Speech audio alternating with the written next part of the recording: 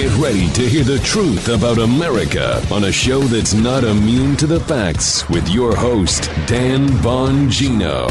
So, folks, the talking points apparently went out. It's a viral blizzard. A viral blizzard. That's the talking point du jour. I'll play that for you in a minute. And refreshingly, a random act of journalism has happened. Yes, someone decided to actually ask Joe Biden a couple of tough questions. David Muir at ABC got audio of that. Also, I got my favorite conservative clips of all time, being that this will be our last show of the year. We'll have some best of stuff next week on the podcast channel you can check out. But my favorite conservative video audio clips of all time, I think you're going to like them. I picked 3 of them, some predictions and then questions at the end. Loaded show, last one of the year. Thousands of my savvy listeners have gotten a VPN to protect their online activity. You should get one too. Go to expressvpn.com/Bongino. Welcome to the Dan Bongino Show. Let's get right to it. We got that. Also got some physicians who are shocked, I say. Shocked that the vaccine is not living up to its expectations. Shocked. Maybe if Twitter and Facebook and social media wouldn't have prevented an honest discussion about the efficacy of vaccines, we wouldn't be, quote, shocked right now. Thanks, Big Tech, again. You guys are spectacular. With cyber attacks on the rise, protecting your data security is more important than ever. So why is Congress considering a law that puts your data at greater risk of being hacked and exposed to foreign networks? The Durbin-Marshall credit card bill shifts billions in consumer spending to less secure payment networks, all so that corporate mega stores can make bigger profits. Don't let Durbin-Marshall steal your data. Visit handsoffmyrewards.com/security and tell your senators to oppose the Durbin-Marshall credit card bill. Paid for by Electronic Payments Coalition. All right, Joe, last show of the year. Let's go. Yes, sir. Last show to go, so let's go. Good try. Not. Correct. Joe, he liked it. So that was it. That's our out for the year. That was it. Are you going to do a good day, sir, today at the end, too? Because it is, I know it's not Friday. Yeah, but I probably should, don't you think? Yeah. I think we should throw that in. We should, because it's kind of it's almost like a good year, like we're wrapping it up. Thank you for all your loyalty this year, too. Joe, Guy, Paul, and I. Oh, thank you. We really appreciate it. The podcast is amazingly still continuing to grow. We thought we were going to reach an asymptote at some point, and thankfully we have not, thanks to your loyalty. So we deeply appreciate it. So, folks, the talking points went out. It's a viral blizzard, Joe. A viral blizzard.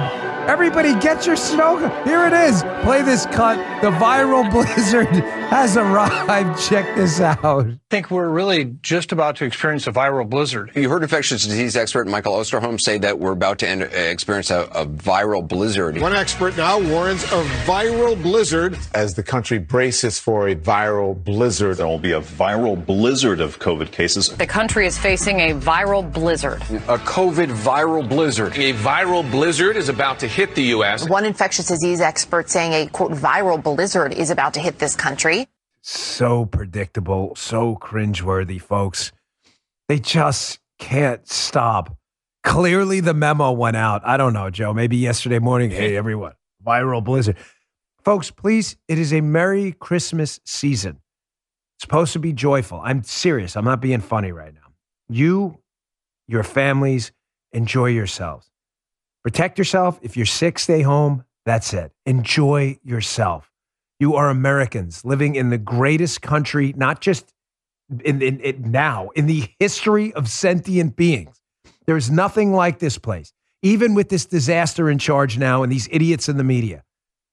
You are blessed to be alive in this country at this time. Enjoy yourselves. Enjoy your family. Give gifts. Give thanks to God. Give thanks to your family for being there for you. Forgive people who need forgiveness. I need a lot of it. But have fun. Enjoy yourselves. With the nonsense. My gosh, it never ends. And thankfully yesterday, here's what I'm thankful for. A random act of journalism. Listen, credit where credit's due. David Muir of ABC, I don't ever know if I'm saying his name right. I'm not doing a Muir. I'm not saying it wrong to be funny. David Muir at ABC. I can never say this guy's name right. I know that's not the way to say it. David at ABC, Joe Biden gave him an interview in the White House, and it aired yesterday. And stunningly, he started asking some serious questions. I'll get to some video of that in a second, but it was a random act of journalism, which is shocking. The reason I say that is even Politico Playbook, Politico is a lefty outlet. I mean, big time lefty outlet, but Playbook's a pretty good email to get on. Listen, you want to know what the left is talking about. You don't want to be like the left is with us, where they're always surprised, like, my gosh, we lost the election of Trump. What happened? You saw that coming from a mile away because we understood the left. They never understand us. So I'm on their email list over there at Playbook. And this morning they sent out their email. And they had an interesting thing in here that even Politico Playbook, which is, again, pretty left, they're like, this is interesting. Joe Biden basically ran on testing, Joe. Like, that was his thing. Like, we got to fix the testing. Trump sucked on testing. We got to do testing. So Playbook says, listen, this struck us as a strange response from the president. He's talking about the interview. I'm doing it in reverse. I'll get to the interview in a second with David Muir when he asks him about testing. He says, Playbook says, for a year, Biden's been promising to fix the lack of testing capacity in the U.S. Here's a short history of Joe Biden's testing promises. January 22nd, he promised a war footing to aggressively speed up our COVID response on vaccines and testing. February 17th, he announced a new series of actions to expand COVID testing, improve the availability of tests, and better prepare for the threat of variants. It didn't work out too well. March 11th, Biden says, we'll continue to work on making at-home testing available. It's December. July 6th, Biden says, we're going to deploy things like testing to expand detection of the virus. So this is weird, folks, because the testing strategy is garbage, but he can't even get the garbage right. The testing strategy is dumb. It's a respiratory virus. There's nothing wrong with getting a test, but it's not a strategy to stop the virus because the test is only as good as when the next person breathes on you. The testing, it's not like, again, an STD, where if you don't engage in high-risk behavior, I said this yesterday, and you get a negative test, you can stay negative. You don't know that with a COVID test. You get a test negative, a guy breathes on you a second later, you could have COVID. The testing strategy is stupid. My point is not to defend Biden's defensive testing. It's to show Biden ran on testing. His presidency has been centered on testing. The strategy sucks, and he can't even implement the sucky strategy. It's incredible. Here, proving my point. David from ABC here gets this interview and he asks Biden about that. Weir says, listen, man, you basically ran on this testing thing. You talked about it forever. Like, what's going on? People want to go visit their relatives on Christmas. They want a negative test. There's lines around the block. Again, I'm not suggesting this strategy is any good, but Weir's like, what the hell, Daddy-O? Here, check this out. Learned just before we sat down together here that Omicron has now been detected in all 50 states. And you told the American people just yesterday that we are prepared for what's coming. But 3 days before Christmas, if you look out across the country, you see it everywhere, these long lines, people waiting for hours outside in the cold just to get tested, to be reassured before they spend time with their family. I saw it in Washington today coming to the White House. If you go to the pharmacy, we hear this over and over again, empty shelves, no test kits. Is that a failure? No, I don't think it's a failure. I think it's, you could argue that we should have known a year ago, 6 months ago, 2 months ago, a month ago. I've ordered 500 million of the pills, 500 million pills. 500 million test kits that are going to be available to be sent to every home in America if anybody wants them. But the answer is, I wish I had thought about ordering 500 million pills 2 months ago before COVID hit here. Finally, an honest question. The guy's full of crap. His strategy's dumb, and even the dumb strategy he can't implement. This is a double layer of stupid. I'm serious. It's a double layer of dumb. His strategy's dumb. He knows his strategy is dumb. One of the questions I got, and we're going to do questions later, was, hey, is he doing this testing thing to bump up the numbers to keep the fear porn alive? You got to have those test numbers to confirm cases, right? Can't just guess. No, I don't think so. I don't think so. I think the testing strategy is just to make it appear that he's doing something. And he thought it would be easy to just buy a half a billion, whatever, pills, he calls them. They're tests. And then he says pills again. The guy's not even all there. It's a dumb strategy, and he can't even implement the dumb strategy. proving government's terrible at strategizing and even worse at implementing the bad strategies they try to strategize on. They can't do anything right. I want to remind you, by the way, here's Biden on the campaign trail before the election. It sounds here, seriously, I want you to listen. It's only about 20 plus seconds. It sounds here like Biden is criticizing himself. This is him during the campaign against President Trump. And I want you to listen at every word of this. And it sounds exactly like he could be criticizing his own presidency right now, considering there's more deaths now, and he has failed even despite being handed a portfolio of options to fix this thing. Here, check this out. Just as states report record cases and hospitalizations and deaths continue to rise, this man simply doesn't understand. He can't deal with our economic crisis without serving and saving and solving the public health crisis.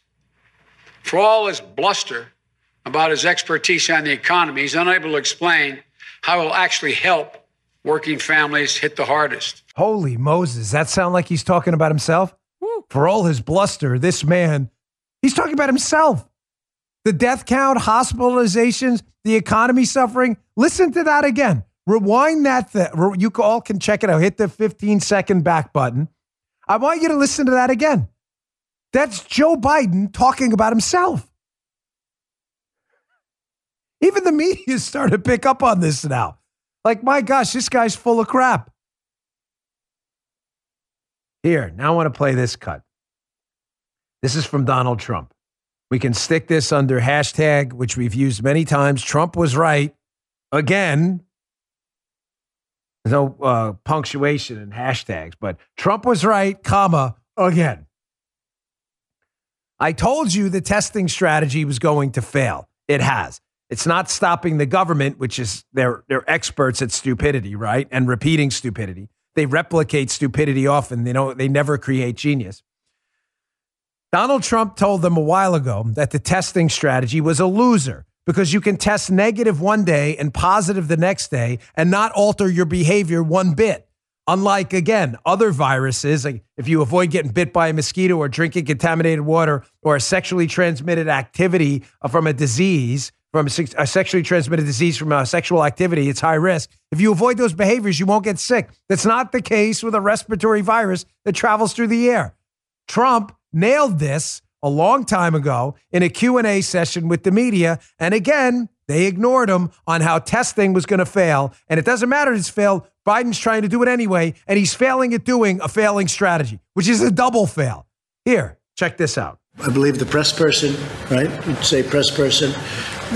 So she tested positive out of the blue. This is why the whole concept of tests aren't necessarily great. The tests are perfect, but something can happen between a test where it's good and then something happens and all of a sudden she was tested very recently and tested negative. And then today, I guess, for some reason, she tested positive. He brings up a good point.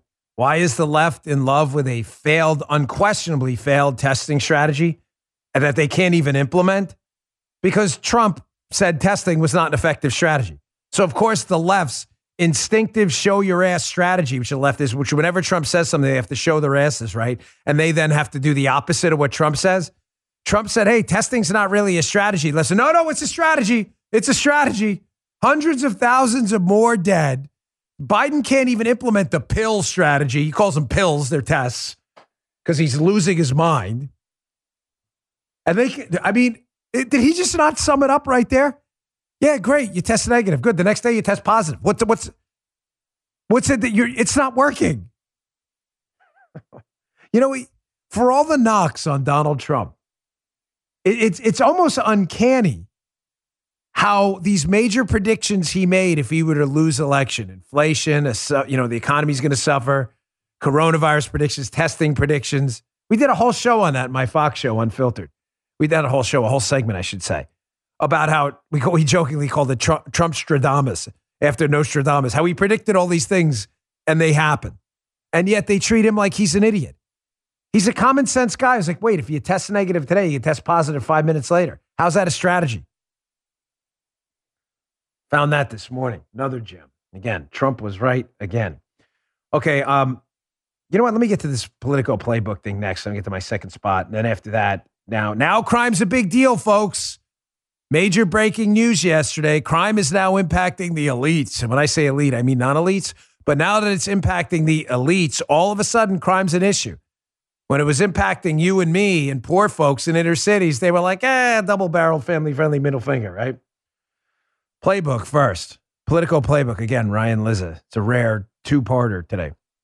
They say, we've heard from local physicians, they're talking about Washington, D.C., shocked by the number of triple vax COVID patients they've seen this week. Shocked, Joe. Shocked.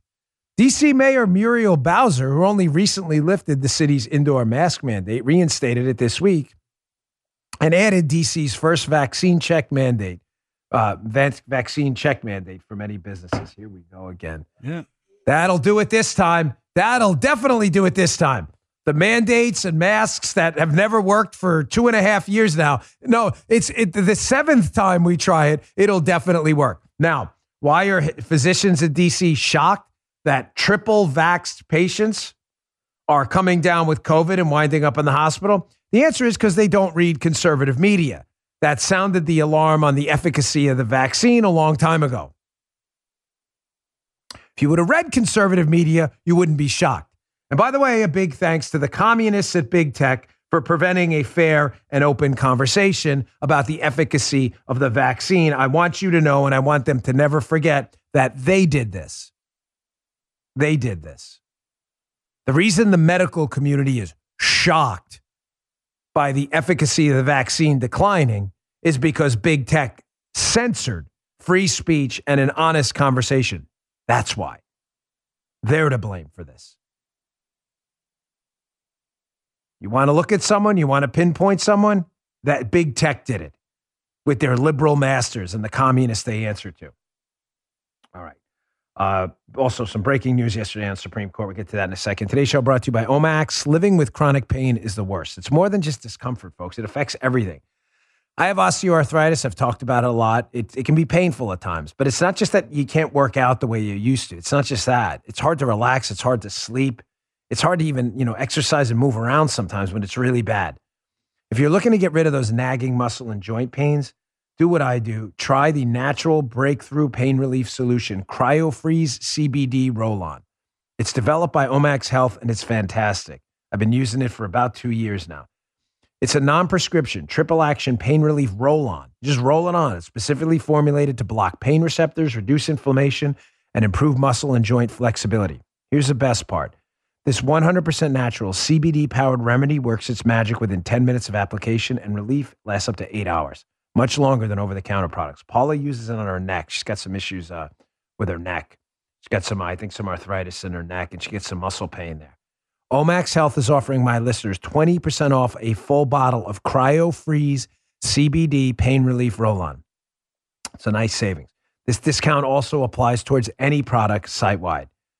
Just go to Omax, OMAXhealth.com today, and you can enter code Bongino. That's OMAXhealth.com. Enter code Bongino to get 20% off CryoFreeze and site-wide.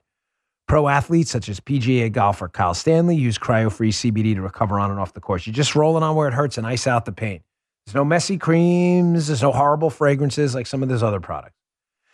Just go to OMAXhealth.com and enter code Bongino, Bongino, and get 20% off CryoFreeze and site-wide. This stuff works. I can personally vouch for it. It's terrific. It's got me through a lot of rough times. Thanks, Omax. We appreciate it.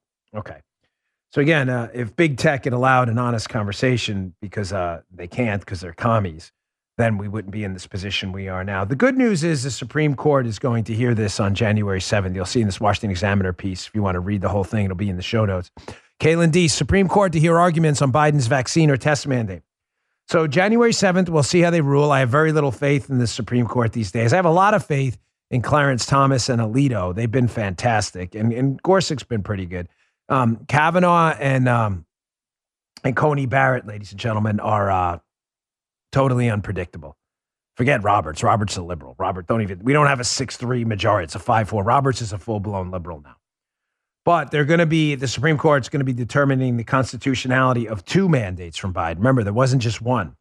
The first one is going to be the mandate that any employer with 100 employees or more, that vaccine mandate, we'll see where that goes. And then the second one is the healthcare mandate. We'll see where if you're in the healthcare space, the vaccine mandate for that too. So it'll actually be two. So we'll see where the Supreme Court goes with that on January 7th, just a couple weeks away. Let's hope they do the constitutional thing and do their jobs and don't pander to the editorial column of the Washington Post, the op-ed column. That's embarrassing. Roberts does that all the time. It is. It's just straight up embarrassing. Folks, crime is now impacting the elites. So now all of a sudden, now it's a problem. On this show, we've only been warning about the disintegration of broken windows policing, how that was going to lead to an explosion in crime for a very long time. Broken windows policing is very simply the idea that if you take care of the small crimes, if you arrest people for the little things, like turnstile jumping on a subway, leaping over, not paying to get on the subway, that the guy who jumps the turnstiles, the guy who goes on the train and robs someone. That wasn't always the view of police. I can't say this enough. In New York City, the idea was, you don't arrest the turnstile jumper, and then the cop comes off the street, processing the guy in the precinct. You're not there to intercept the guy who's going to rape or rob someone on the train. It was the same guy. That was a major, major revelation. It was a revolution, too, in policing. No, go out and arrest the guy who jumped the turnstile. He's the guy who's going to burglarize a house or rob someone on the train. Folks, I'm telling you, having lived through broken windows policing as an NYPD officer myself, as it was happening, I'm not sure you understand the revolution this was. Cops are always told, leave the guy alone, smoking a joint in the street or doing crack in the street. It's no big deal. Unless he mugs someone, it's no big deal. Then all of a sudden the next day they were like, hey, that kid smoking a joint or that guy smoking crack, that guy peeing in the corner, you better arrest him. Whether you agree with it or not, that was the shift. It was seismic. It wasn't just a little thing. Well, now that crime's becoming a problem because the elites are getting carjacked, mugged, homes burglarized, all of a sudden they're saying, the Democrats like, hey, that defund the police thing was kind of stupid. We're going to turn this thing around. No, you won't. You won't turn around overnight. Why? Because you screwed up huge. There was an excellent article in the Journal a few days ago. Forgive me, I don't have the citation here because I missed it. I'm not sure if it was by Jason Riley, but it was an article saying exactly that for New York City residents and other places where they elected people like Eric Adams, Democrats who are pretending to be reformers. I say pretending because I'm not sure yet. Let's see if they're pretenders or not. They want to be reformers on policing. They're Democrats. We'll see what they do. But there's going to be no turnaround overnight. Let me just mention three things specifically that are going to take a long time to turn around in New York City and elsewhere. The bail reform. Folks, you let out a bunch of criminals on the street with almost no bail. They're out there now preying on people. It's hard to go find them again. They don't want to be found. Second, there's been a culture change with police. The left has gone from, we don't like the police to we hate the police to the police are the problem and defund them and fire them all. It's going to take 10 years to turn around the culture where police are respected again. It's sad and it's tragic, but it really does matter. And finally, why this isn't going to turn around overnight. Folks, with the collapse of broken windows policing and not arresting people for the small stuff, again, the bad guys aren't in jail. You have to understand there's a very small percentage of the population that commits the overwhelming number of crimes. Overwhelming. Those people are all out on the street again now. They're not just going to go turn themselves in. If you would have had broken windows policing and re-implemented it, you would have had some of these people because they would have done something dumb like jump the turnstile. But because you don't have that, they're not in jail. They're out on the street. I highlighted this very issue on my show Unfiltered. I don't like playing clips of myself, but this was interesting because it had another clip embedded in it. How this explosion in street crime, homicides, property theft, mass burglaries of stores and robberies of stores. I highlighted how liberal DAs on my show were playing all this down. I want to play this video clip from my show Unfiltered. You're going to hear George Gascon first from LA, a disastrous district attorney, Soros guy. You're going to hear Gavin Newsom, governor of California, and Krasner, the DA in Philly, another Soros guy, all playing down crime. Oh, it's no big deal. Don't worry, folks. This crime's happening there. It's not a big deal. No, really. And then here's some commentary from me after. Check this out. To what extent do you and your policies bear any responsibility for that? Well, actually none. And actually, most crime is down, but for homicides. This is not unique. Violent crime and property crime, for example, is higher in Texas than is in California. I don't see that. I think it's important that we don't let this become mushy and bleed into the notion that there's some kind of a big spike in crime. There isn't. Listen, I'm a conservative, okay? It's not a secret. But I mean it when I say it. This isn't any kind of time for cheap partisanship here. These are people's lives. People are dying. They're being assaulted. They're being robbed. They're being killed. Their livelihoods, their families are being ripped apart. If an elected Democrat wants to take a stand, a bold stand for public safety and the rights of citizens to live in peace in their communities, I'll have you right here on the show. I meant that. We put out an offer to Eric Adams, the mayor-elect of New York City. Fair interview. I'm not interested in a hit job piece. If Eric Adams, the incoming Democrat mayor of New York City, is serious about being tough on crime, I'd love to have him on my show and discuss broken windows policing, bail reform, the return of street crime and anti-crime plainclothes units. The invite's out there, folks. We sent it out there. We haven't heard back yay or nay, but the invite's out there, so you don't think I'm speaking with forked tongue. This stuff has to stop. It's not a partisan issue. I have family in New York. I don't want them dying so we can, oh, look, Democrats really suck. Mom's dead. No, that's like sicko stuff. Now, all of a sudden, the conversation on crime is turning. Why? Because of stories like this. From yesterday, Kansas City Star, gunfire erupts during a carjacking of an Illinois state senator's Mercedes SUV, cops say. Illinois state senator, tragically, it's carjacked. Folks, this isn't like funny. This isn't Schadenfreude stuff. This is real.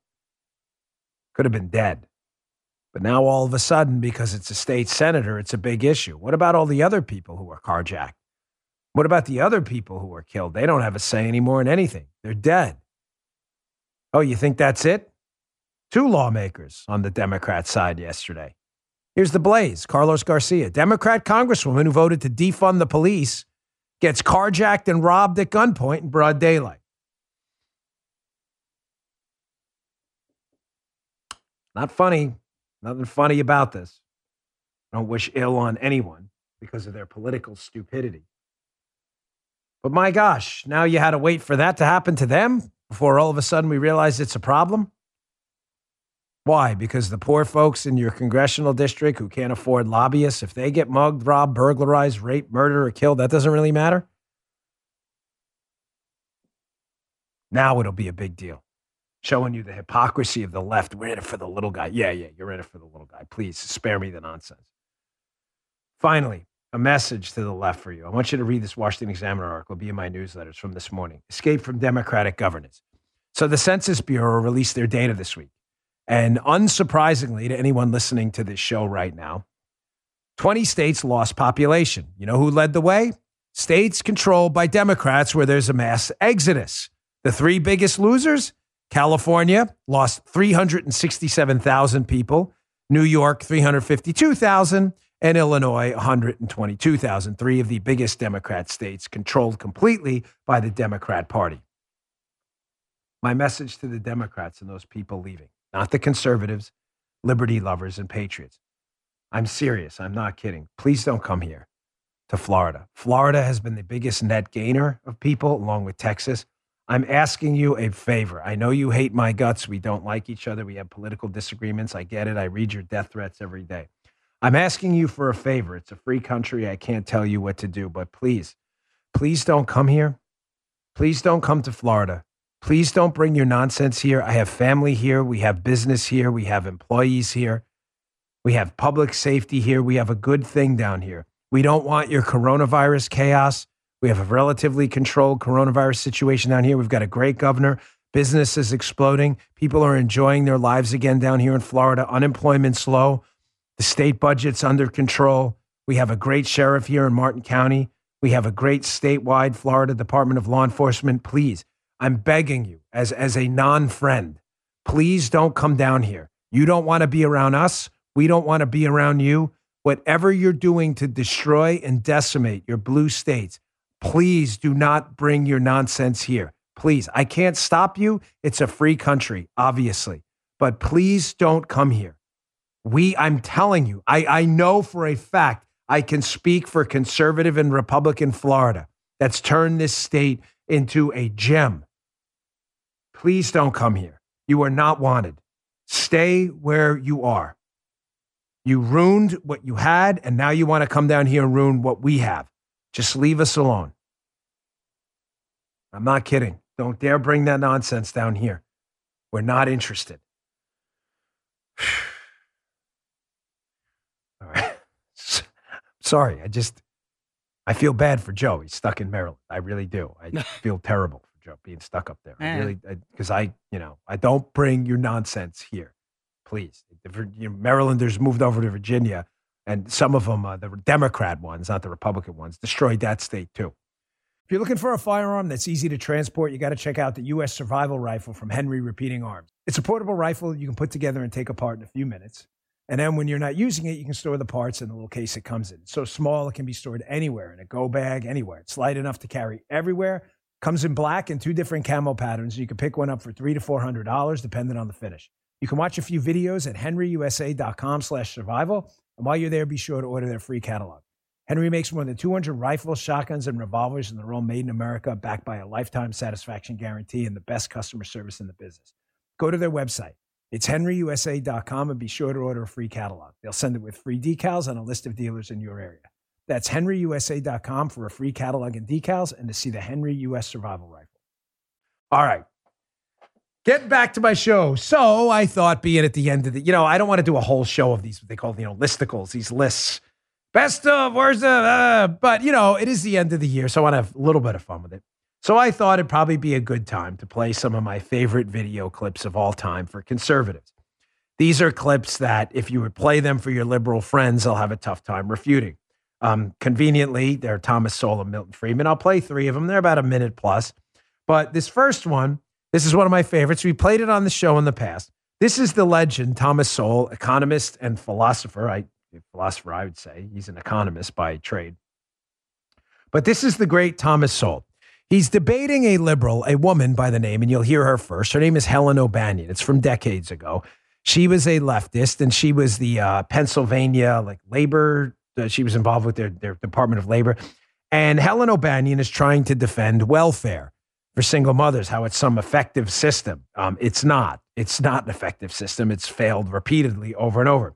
So you'll hear her first, and then you'll hear Thomas Sowell. And he makes 3 points about here in return to her. And when he rebuts what she's saying. He makes a point about the inefficiency of welfare, about poverty, and about starting the story in the middle.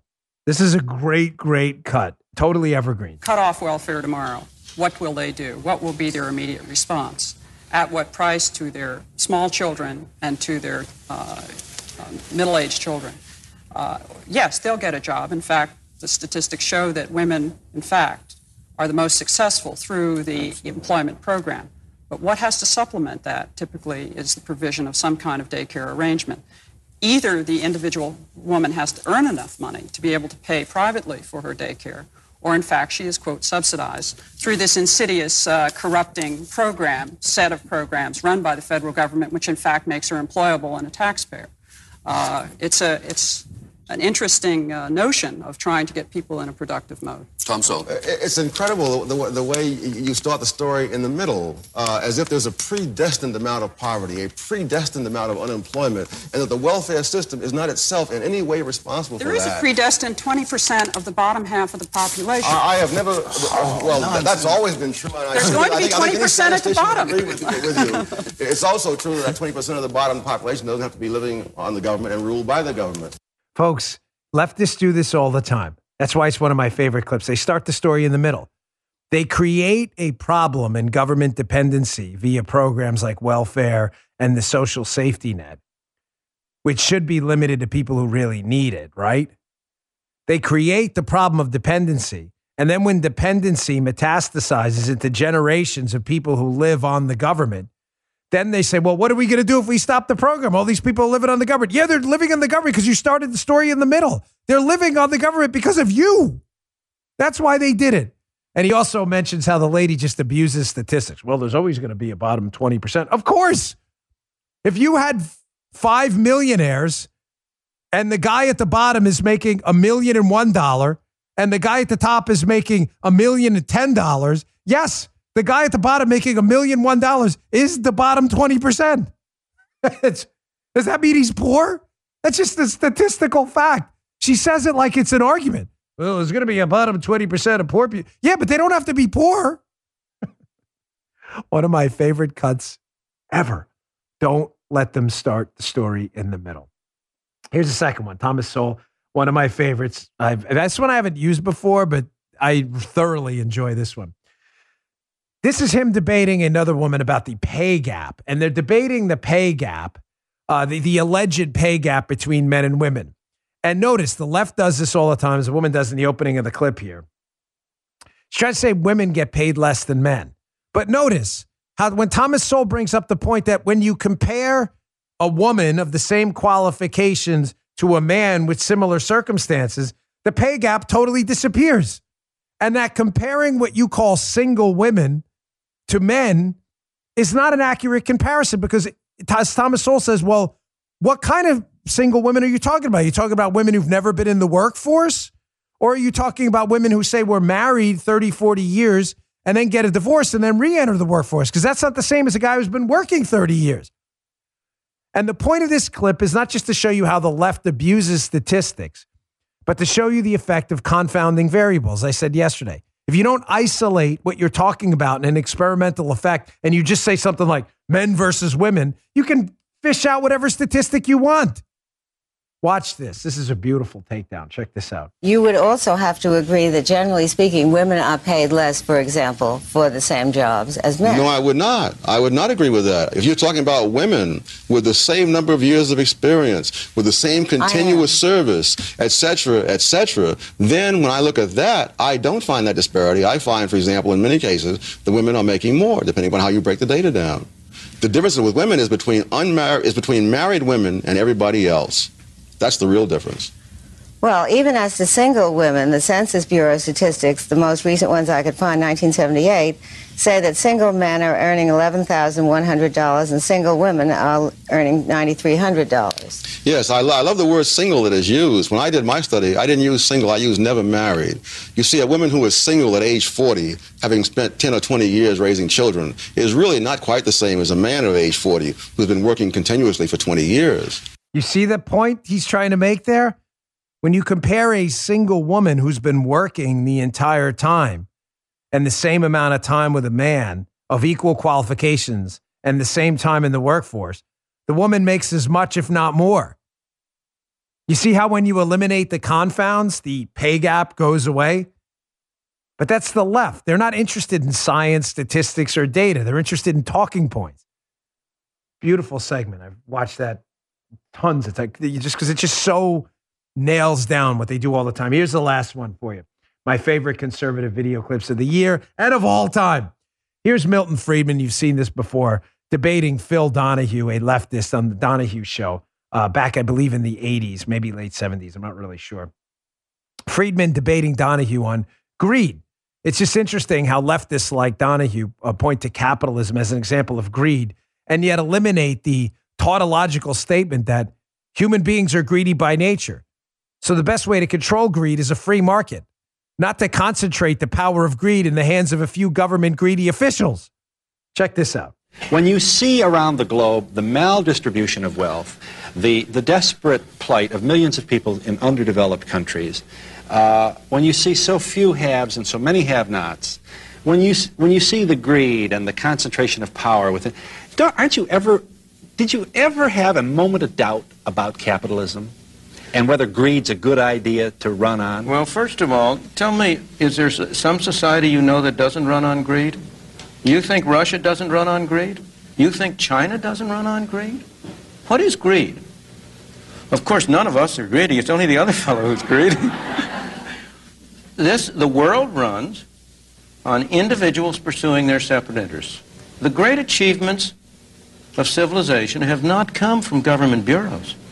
Einstein didn't construct his theory under order from a bureaucrat. Henry Ford didn't revolutionize the automobile industry that way. In the only cases in which the masses have escaped from the kind of grinding poverty you're talking about, the only cases in recorded history are where they have had capitalism and largely free trade. If you want to know where the masses are worse off, it's exactly in the kinds of societies that depart from that. Amen, Milton Friedman. The best way to control the natural greed of the human being is to distribute power over 330 million people in the United States who have free market power to influence prices every day with their buying decisions. The worst way to handle greed is to maximize its power by concentrating it in the hands of government bureaucrats who run the economy for themselves. Friedman influenced so many. God rest his soul. He's since passed. Those are some of my favorite conservative clips. I'm glad to play them for you. Let me get to my last sponsor. I'm hesitant to do this, but I have some predictions for 2022. I swore I'd stay out of the predictions game, but we'll see how it works out. We'll see if I'm right. I've got 4 of them, and then questions for Dan. We got some good ones. Okay, we'll see. Guy, you need to do me a favor. It's the 23rd. So can you hold on to this show for next year, December 23rd next year? We'll go over and see how my predictions worked out. Joe, remember, okay? I'm leaving it to both of you guys. We'll see. I listen, the predictions game, I don't know, but we'll make a few. Just quickly. On the economy, Dan Bongino predictions. We'll see a year from now. Inflation will be annualized next year in 2022 between 7 and 8%, which is going to be really, really troubling. It's going to cause the Fed to act a little more quickly than they wanted to in their taper, which is going to cause the economy to slow down next year. We'll see. We'll see if I'm right. I don't see inflation slowing down. They thought the purchase of durable goods was going to knock inflation down once people got them because they're durable. You don't have to buy them again. I don't think so. We'll see. On the healthcare front, more variants will obviously develop, but I'm predicting the severity of these variants is going to grow less and less, even as they grow more infectious. And we'll be dealing next year, hopefully, with a virus that resembles more a mild flu season than does the Delta variant. Again, we'll see. On the culture front, I predict we're going to see more Dave Chappelle's. I addressed this on my Fox show this week, and we will have a show on Christmas. It's pretty good. We have Governor Ron DeSantis on my Fox show Saturday night at 10 in an exclusive interview. We're going to see more Dave Chappelle's fighting back against cancel culture. People are going to start to realize what Dave Chappelle did, that although there's going to be friction with the cancel culture brigade, that you can't be canceled if you refuse to be canceled. Dave Chappelle didn't apologize, and I think you're going to see more of that as people figure out that the 51% overrule the 49%. The 49% are the minority. They're the cancelers. And finally, in politics, in the midterms, these predictions, they're always the worst. Let's say the GOP in the midterms, I think they're going to take 30 seats in the House. 30 seats, that's a lot. 30 seats in the House, especially given that there's only a slim majority now for the Democrats. And I predict the GOP will take back the Senate.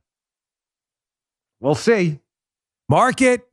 Guy, Joe, mark it. Flag it. 40-something minute mark. 45. We'll see how my predictions work out. Okay.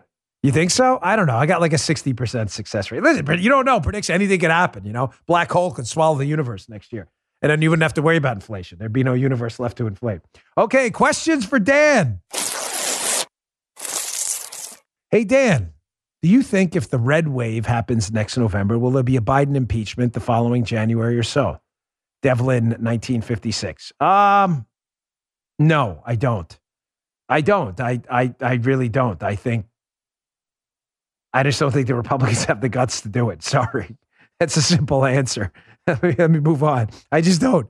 Hey, Dan, how does your family celebrate the holidays? Special foods or customs? That's by Deb Joy DT. Yeah, we do.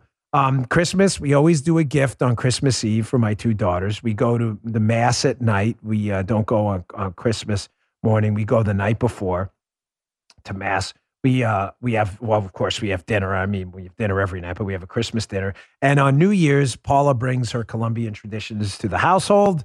We eat 12 grapes on New Year's Eve after, New Year's Day after the ball drops. And you make a wish for every one of those 12 grapes. That's Paula, and have a little champagne. So Paula and I have been doing that with the kids for a while. So yes, we do have some traditions.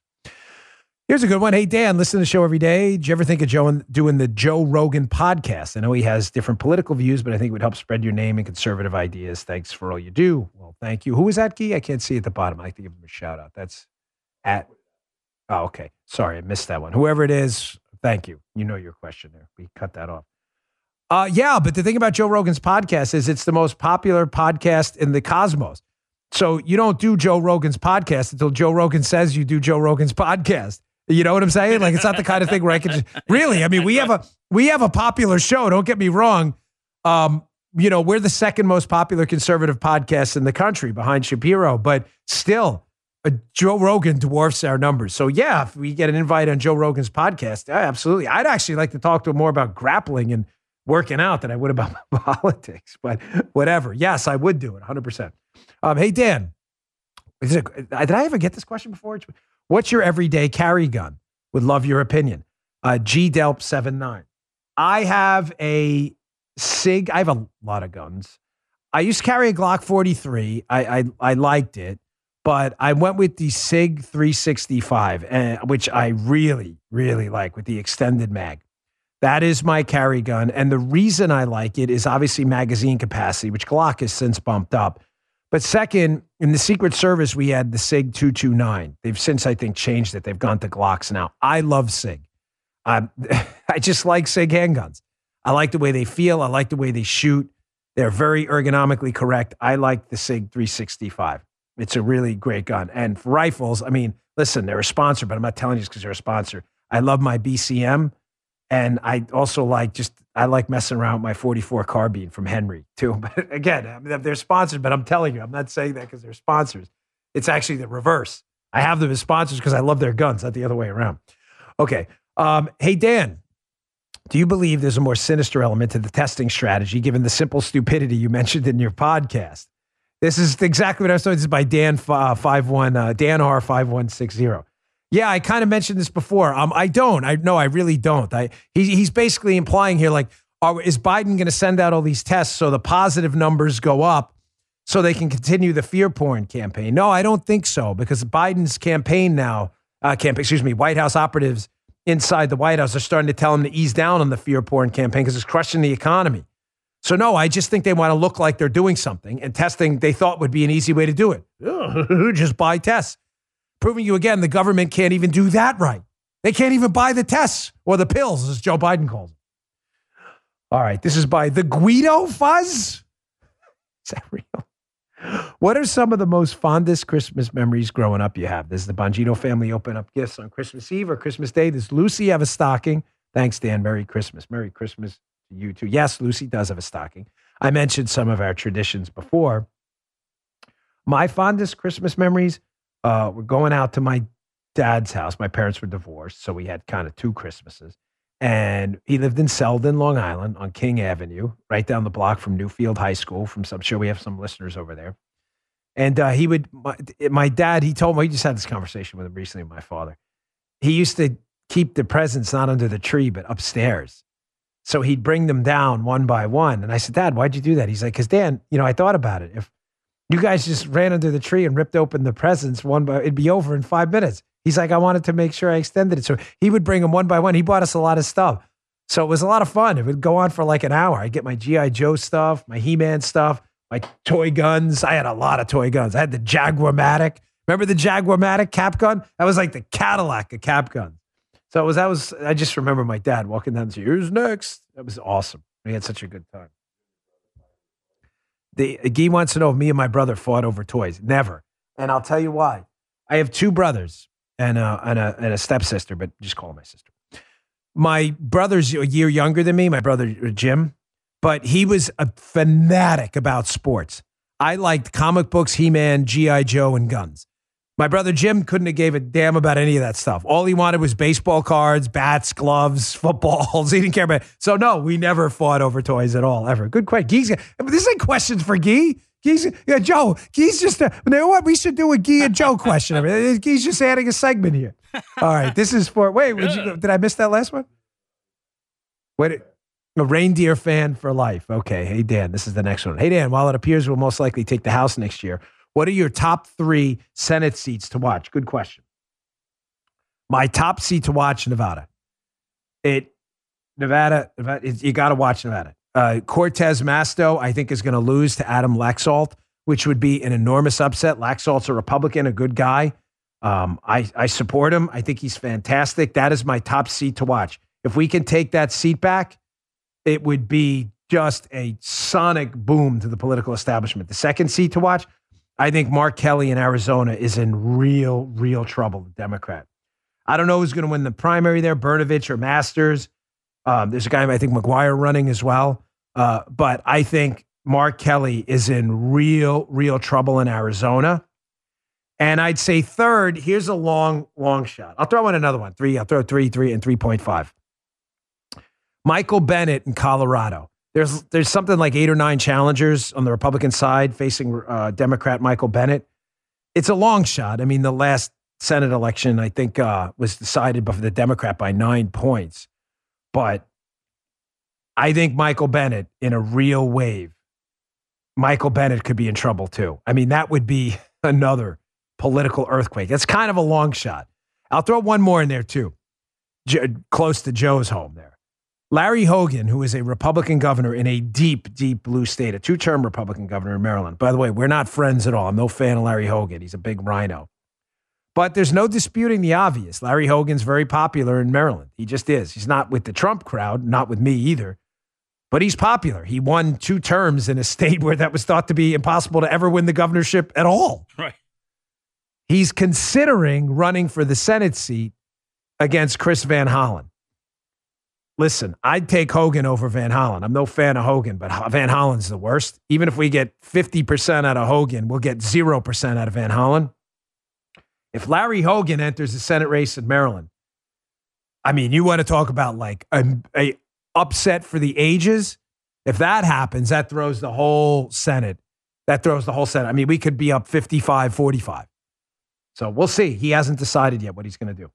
Okay. Hey, Dan, I understand and can only imagine why you left the Secret Service when you did, but I always wonder if you regret not being an agent when President Trump was in office. CTG 143. Yeah, I do sometimes. The Secret Service is really hard work. It is. The shift changes, the constant, like, not sleeping. You get ill a lot overseas traveling. I mean, I can't even tell you how many GI disorders I got from drinking water overseas. I used to get it out of the way. I drink the water right when I got to the hotel, just to get it out of the way. The lack of sleep was the worst part. I mean, you really don't sleep a lot in the Secret Service. Your sleep cycle's totally screwed up. Think about it. You'll travel around the world through different time zones. You'll come back for a week. This is when they really start traveling overseas a lot. You'll come back for a week. You'll be on like the midnight shift at the White House. Then you'll travel to another time zone just as you're getting back to the time zone you thought you can never sleep. So it was hard work. But yeah, I do wonder what it would have been like to work. I probably would have been a supervisor by then. I was on that promotional track. Yeah, I do wonder about that a lot. But do I regret it? No. I mean, I feel like I'm making a bigger difference here. And this was God's path for me. Sometimes you ask God for an answer and the answer is no. I ran for office, said, God, please guide me. Should I do this? God said, no, you shouldn't. And then I wound up here, which is good. He had a different path for me. Sometimes you ask God for answers and sometimes the answer is no, because he's got something different in store for you. Hey, Dan, my husband wants to know where you get all your T-shirts. We'll make this the last one. He thinks they're pretty cool and loves the patriotic look to them. Do you buy them from a certain store or do you order them online? KT 2022. My T-shirt with the American flag, that's from BCM, Bravo Company Manufacturing, the rifle company. Yes, they are a sponsor. But the shirts I wear proudly, is for a charity, Folds of Honor. You know how important education is to me. It's a life changer. Folds of Honor provides scholarships to the families of fallen soldiers, injured soldiers. It's run by Dan Rooney, a friend. He'll be on my radio show later today. It is on Charity Navigator. It's one of the most efficient charities out there. If you go to FOH.org, short for Folds of Honor, FOH.org/Dan, FOH.org/Dan, you can make a charitable donation there. I can't recommend the charity enough. I'll be making a donation on Christmas on Fox, which I do every year to try to incentivize people. But folks, education's a game changer. And I can't think of more qualified people than the families of our fallen soldiers, law enforcement individuals who are hurt in the line of duty, some killed, than to take care of their kids, get them into school, and give them a shot of prosperity. So that's where I get these shirts. And we're working on now a shirt for, maybe I should say, for the show. So we'll see. Special Folds of Honor shirt. It's a wonderful, wonderful charity. Thanks again for a great year, folks. I want to say, actually, I'll let Joe and Guy say it themselves. Guy, any words for the audience? He says he's got nothing but love for you, and he's so glad to be here. He gave me a nice card this morning. And look, Guy gave me a $100 gift card. I'm like, dude, you didn't have to do that. That was very nice of you, though. He's a good guy. Joe, for the audience, any words for him? Are you fine? Just want to thank everybody for hanging with us through the year, through the troubles, through the good times. Great, great audience. Everybody here loves to do this show. We love to do the show, and I want you to know that from the bottom of my heart. God bless you. Have a wonderful Christmas and a great New Year. Joe means every word of that. He speaks for all of us. And I want to thank you as well for the emails about Joe's family. You all know what I mean. You all throughout the year were very caring. And a big, enormous thank you. You all, I don't want to get like choked up. I'm such a goofball. But really, you all, you've given me everything. I mean, you've given me the opportunity through your loyalty to the show to go out and make a stand, and to go out and to have, to be able to do things because I want to, not because I have to. And it gives me the ability every single day, to stand up and fight for what I believe in is right. You all are terrific. And we will definitely see you back here in the new year. We will have some best ofs for you next week on the channel here, on the Rumble channel, and wherever you get the podcast. Guy and Joe are putting them together. And thank you all so much. Merry Christmas. Happy New Year. We'll see you next year. Good day, sir. You just heard Dan Bongino.